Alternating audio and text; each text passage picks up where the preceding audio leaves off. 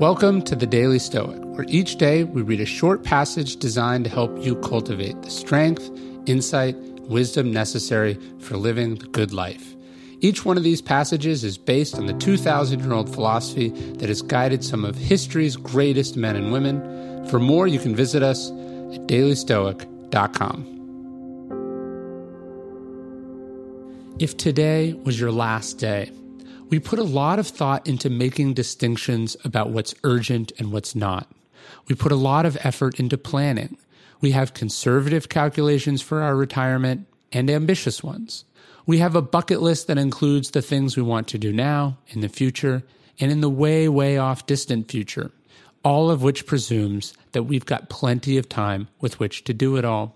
The thought exercise from Marcus Aurelius: suppose that a god announced that you were going to die tomorrow or the day after. Unless you were a complete coward, you wouldn't kick up a fuss about which day it was. What difference could it make? Now recognize that the difference between years from now and tomorrow is just as small. We live under precisely the kind of sentence that Marcus described. We could go today, we could go tomorrow, this week or next week, in 20 minutes or 20 years. These are, in the big scheme of things, infinitely small amounts of time. You get that, right? So why are you living as if you have forever? Why are you wasting so much time?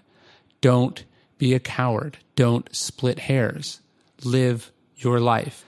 And of course, if you want a reminder of this idea, we have our Memento Mori medallion and our Memento Mori necklace, which people now wear and carry all around the world in all sorts of professions and all sorts of walks of life, from professional athletes to special forces soldiers, to actors, to politicians, to garbage men and students. They carry this reminder because it's so easy to forget that we could leave life at any given moment and that we need to make the most of it while we're here. I encourage you to check that out. You can go to dailystoic.com/mm.